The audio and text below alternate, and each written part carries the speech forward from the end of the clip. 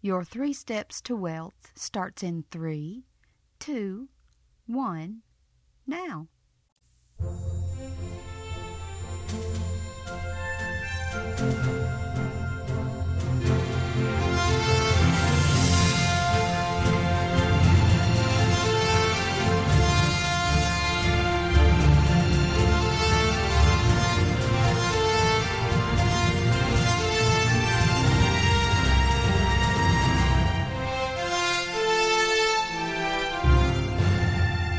This is the 3 Steps to Wealth. Hello, I'm Scott Hogue. This is podcast number 4 in this series. Welcome to the 3 Steps to Wealth. If you missed any of the podcast, I encourage you to go back and listen to them. I'm going to keep them available for a reasonable amount of time on the server, but eventually they'll be replaced. I hope you have your notebook and your index cards ready for today. To review our last session, we agreed that change is change, or it's when things don't stay the same, and you listed several things that you could do that would actually make your life worse. Then we discussed how if you have the power to change your life for the worse, you actually have the power to change your life for the better as well, because change is change. We even looked at things that you're doing now that change your life for the better. Things like eating and bathing, setting an alarm clock, and even getting up to go to work. If you quit doing any of these things, and the things like them, that you just already do, then your life would soon be much worse.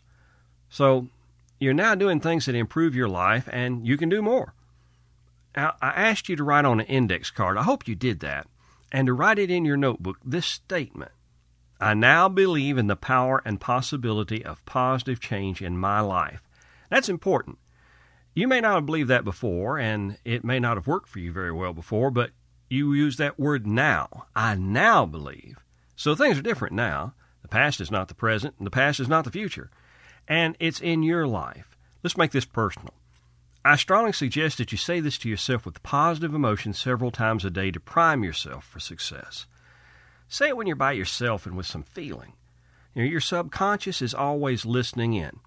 It may sound silly, but I have this philosophy. It isn't silly if it works. If you do this earnestly, you will build the expectation of positive change in your subconscious, and we will find as we go along that a lot happens down there in the subconscious that we have to live with up here in the real world. Next, we talked about why we don't change if we have the power to change. We covered the word homeostasis and how it meant standing still or not changing. I explained that we need homeostasis to keep our lives in balance and even to stay alive. But it creates problems when we want to improve our lives because improvement requires change. Then I covered some things that we can do, some ways we can deal with homeostasis, and I'm going to go more into depth into that later and give you some how-tos in later sessions. Now, that's the last session's high points in a nutshell. Today we're going to meet Tom. I promised to introduce Tom to you in the next session, and here we are. Tom is good to know, but Tom is a little strange. TOM stands for Theory of Mind, T-O-M. We call it theory because that's what it is. We can put your brain on a microscope slide, but we can't put your mind on a microscope slide and examine it. What we can do is observe it at work and make some theories based on what we see. Here is sometimes stated the purpose of psychology. First, to observe behavior. Next, to predict behavior, and then to control behavior. That's what we're trying to do with Tom. We observe what people are doing, and then we ask a lot of questions related to why they're doing it. And then we come up with some theories based on observations and some thinking on the subject. If these theories work, then we can predict what someone will do in a certain circumstance. If the prediction is correct, then we can say that the theory works. It may not be exactly true or perfect, but at least it works. Now, here's an example of what I'm saying.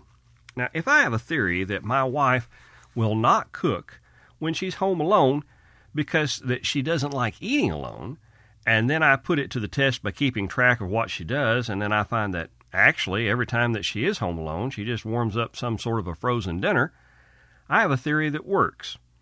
I can use that theory to predict what she will do when she is home alone. However, that theory that works may not be correct. If I ask my wife why she doesn't cook when she's home alone, she may tell me that as much as she likes eating alone, she doesn't feel it's worth having to clean the kitchen after making a big meal just for her. I was wrong about her not liking to eat at home alone, but the theory still works. You might wonder why we just don't ask people what they're thinking, and we do, but it's not that simple. People really don't know why they do a lot of the things they do, and believe it or not, people sometimes lie. I personally believe a lot of people don't actually think, but you may not know the people I know. The next goal in psychology is to influence or control behavior. We also call that mind control. It sounds pretty sinister, but it has some good uses in the right hands. If a person is suicidal and depressed, psychology tries to control their behavior through thought processes and keep them alive and hopefully much more happy and better adjusted to life. Psychology is also used in attempts to change the criminally insane and even at times repeat criminals with relatively minor offenses. There's lots of places that this can be used. Where we are interested in mind control is our own mind. If you have a mind, and if you're listening to this, surely you do, then shouldn't you want to be the one controlling it? Now, I have some visual aids on the website, but you can't show a visual aid on the audio podcast, so you're just going to have to draw your own. Take a sheet of paper, and I will show you how to have your very own Tom, or theory of mind. First, draw a circle about 3/4 of the page. Draw a circle that covers about 3/4 of the page because we want room inside and outside of the circle to make some notes. Now draw a line left to right near the top of the circle. To be technical, you want about 12% of the circle above the line and the rest below the line. Now draw a line below that line, below the first, just across like the first one from left to right, and leave enough space between those lines that you could write a sentence or a few words between them. In between those lines, write the words critical mind. Now, some people call this the critical area, and that's okay, but I think it makes more sense to call it the critical mind. And the critical mind makes this the critical area. The space in the circle above the lines represents the conscious minds. You might want to write that there now.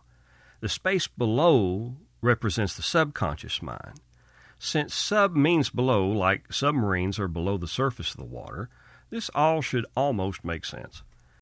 Now, at the very bottom of the circle, draw a small half circle. Just the top half of the circle should be in the bottom of the big circle. So you just draw half a circle. And it should look something like half of an eggshell sitting in the bottom of a crystal ball. Now, label that the primitive mind. Now, some people just draw a line at the bottom for the area of the primitive mind, so if you ever see that, you'll know that they didn't follow my directions. In the middle of the large circle, write the word knowns and put some plus and minus signs in this area around that. Also, in the central area, you probably would like to write the word modern memory. That would probably be helpful here later. So that's the modern memory area of Tom. Now we have one last thing to do to finish our masterpiece. Now, at the top of this large circle, draw a few arrows pointing down to the top of the circle. However you'd like to label them, writing from top to bottom as I did, or just drawing a line from them to the words across the page at the top, label these arrows messages. Now hold it up and admire it. Meet Tom. Not everyone agrees that this is a good model, but don't blame me, you drew it. Now let's get to know Tom a little at a time. The half circle that you drew and labeled the primitive mind is the mind that we're born with. Now it's primitive in the sense that it's undeveloped. It's like a computer with an operating system, but practically no software. You were born knowing to suck and swallow. You have a startle reflex. You react to loud noises and falling, but there isn't much more to the program for an infant. Even today, researchers are arguing over exactly what the primitive mind contains, but even if they found out some other little thing is there, babies won't read the report, and I don't see it's going to do us much practical good, so let's just move up. If we move up, we move into the subconscious. I think this is sort of like a hard drive that's partitioned. In time, we develop partitions that divide the subconscious mind from the conscious mind. Little children can't be hypnotized because their mind isn't partitioned yet. How do you get someone to go to a different part of their mind when they basically have access to only one area of their mind? Now, in the subconscious mind, we have what we call the knowns. These are just things we know or that we've learned or we believe are true. The funny thing is that we can learn things that aren't really true. The stove burns, ice cream's good. These are memories and judgments here. They are the knowns. The things that we know or that we believe they're true and we consider that we know them as true. Now, there's a lot more in the subconscious. It is, after all, this is Tom's largest area. But we're going to cover that more in detail and in a way that you can put the knowledge to work later. Above the subconscious mind is the critical mind and that critical area we talked about. Think of this as a gatekeeper. It's sort of like your girlfriend's mother trying to keep you away from her daughter. For some people, it's more like the big bad father trying to keep you away from his daughter, and he has a loaded gun. This area of the mind decides what gets through to the subconscious. When someone says, buy this and you're going to be rich, attractive, and happy, the critical mind says, I don't think so, I doubt that, and you don't buy it. If you don't think I have my doubts when someone tries to sell you something expensive, then I have an offer for you. Just get in touch with me and we'll talk about it. Now, the top of the circle is the conscious mind, and that is the reasoning mind. It's the logical mind. Sometimes people call the subconscious mind the emotional mind. Just make a note of that for later reference, and we'll come back to that. The conscious mind says, I'm going on a diet and lose weight. That's what I'm going to do. And it buys the diet books and buys all that tasteless diet food that they sell at the stores. Now, if you look around and you see a lot of diet books and a lot of tasteless diet food laying around your house, you can say, I know where that came from. The conscious mind bought that. The subconscious mind, however, says, my, doesn't that cupcake look good? Now, with about 12% of Tom being the conscious mind that can only do one thing at a time, and the other 88% being the subconscious mind, and it can pretty much do a limitless number of things at one time, which do you think usually wins? Most of the time, the subconscious mind wins. It's sort of like if the United States Marines went to war with a bed and bath store. Who do you think would win most of the battles? Well, if you caught the Marines asleep, like that's going to happen, then bed and bath might win one, but that's about the only way. Then to finish out the drawing, at the top are the arrows we called messages. We see, hear, taste, feel, smell. You know how it goes. It's the five senses. We get our messages through our senses, and they feed into the conscious mind. Now, oddly enough, they somehow also make it into the subconscious mind, too. There seems to be more than one pathway for messages to get into the subconscious mind. You can consciously hear something and then have a feeling as a result when the conscious mind passes it on to the critical mind, and then the critical mind hands it off to the subconscious mind. Remember, we said the subconscious mind is sometimes called the emotional mind. Now, that's where we get a lot of our feelings. But you can be busy and someone can sneak up on you, and you can sense that they are there without ever consciously realizing that you've ever heard them. Now, there's a pathway where that the subconscious mind picks up on something and then sends a message to the conscious mind and says, hey, wake up, I think we're in trouble. Now, you don't have to understand all of this to make it work for you. I just got tired of people asking me why I told them to do this or told them to do that, or so I show them Tom. I show them Tom up front, and then later when they ask me why I tell them to do something, I just send them to Tom. Why are you telling me to do this? It makes no sense. Oh, well, you remember Tom? Just review Tom and you'll see why. And it saves a lot of time. Now, since in a mashup or a mix-up, the subconscious mind versus the conscious mind is always like the Marines versus the bed and bath store or maybe the Avon lady, I think we should look a little deeper into the subconscious mind. First, know this. If you want to change your life, you must learn to control your subconscious mind. If you want to win, you have to take control of the big guy in Tom, the subconscious mind. Next, what all is actually down there in the subconscious? Well, I'm glad you asked. There are a lot of things down there. Our habits are one thing that's down there. Habits are programs we run. We have eating habits and dressing habits and bathing habits and brushing your teeth habits. We have all kinds of habits. They run our lives. Sometimes they ruin our lives. You don't have to think which end of the toothbrush do I pick up. When you brush your teeth, you pick up the correct end by habit. We give it zero conscious thought. Without habits, you'd get practically nothing done during the day. We know a lot of this by working with people that have brain damage. Brain damage can not only affect certain areas of the brain, it can also affect only certain areas of the mind. Without the subconscious mind at work, we know that you would spend all of your time trying to figure out things like how to tie your shoes, and you do that by habit by now. Tell me, please, that you don't have to think about tying your shoes. Here's where the payoff is. We are already running programs. Most of the world just calls them habits, but they're sort of a program. We get what we get from life because we do what we do. Now, remember all that stuff about cause and effect that we went through? What we do is mostly controlled by our habits, or what we earlier called programs. So here is the payoff. Change your program and you change your results. Now, think of you being more like a computer than we might commonly think. Now, we actually got the modern computer by copying how we think and work in the first place, so there should be no real surprise there. What if you're running, as a computer, a comedy program? Then, hopefully, you'd be funny. What about a failure program? Well, then you'd be broke. And what if you ran a wealth program? Then you would become, wait for it, wealthy. Here it is again. If you want to be wealthy, you have to get rid of your poor and broke habits and get some wealth habits. Why, Tom, and all of that long art lesson? Because your habits live in your subconscious mind, and you need to understand that at least to some extent. People almost always try to change habits by willpower. Willpower is in the conscious mind. Lose focus, and there goes your willpower. Your habits are in your subconscious mind. So if you want to change them, you have to work there. Here's how it is. There was a drunk looking around on the ground under a street light one night. A policeman came up to help him and asked, "What are you looking for?" The drunk said, "My car keys." The policeman looked with him for a while with no luck, and then he asked the drunk if he remembered exactly where he lost them. The drunk said, "Yes, I lost them over there across the street by my car." "Well, then why are you looking for them here?" The drunk said, "Because the light's so much better." Remember, I told you we usually go about things in a backward sort of way? That's what we're talking about here.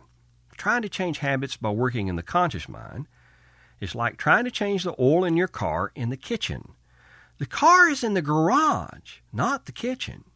It doesn't matter if the light is better in the kitchen, or maybe you wanted to snack a little while you were working. The car is in the garage.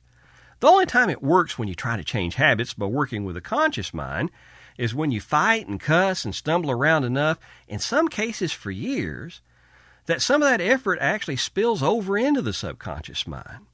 I mean, you can get to Florida from Texas by going west, but you have to go all around the world to get there. Do you really want to go all around the world and everywhere else before you get to the place you really wanted to go in the first place? When I come back, we're going to cover the subconscious mind more in depth, and from the viewpoint of change. Then I will tell you a little more about how we usually go about things in a backward sort of way. I know I've promised that, and I guess this is about time coming up to do that. What would it be worth to you if you could get your life in forward gear instead of having to drive in reverse to everywhere you wanted to go? Now, that's all for today. Check the website for free resources on this and other topics. Till then, it's my heart's desire that you be blessed.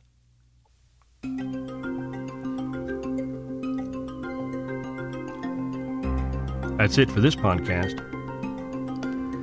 If you're serious about this, then be sure to subscribe to the podcast so you won't miss any lessons as we go through the series. The website is www.threestepstowealth.com, and you must spell the word 3, so that makes it www.threestepstowealth.com. 3 Steps to Wealth.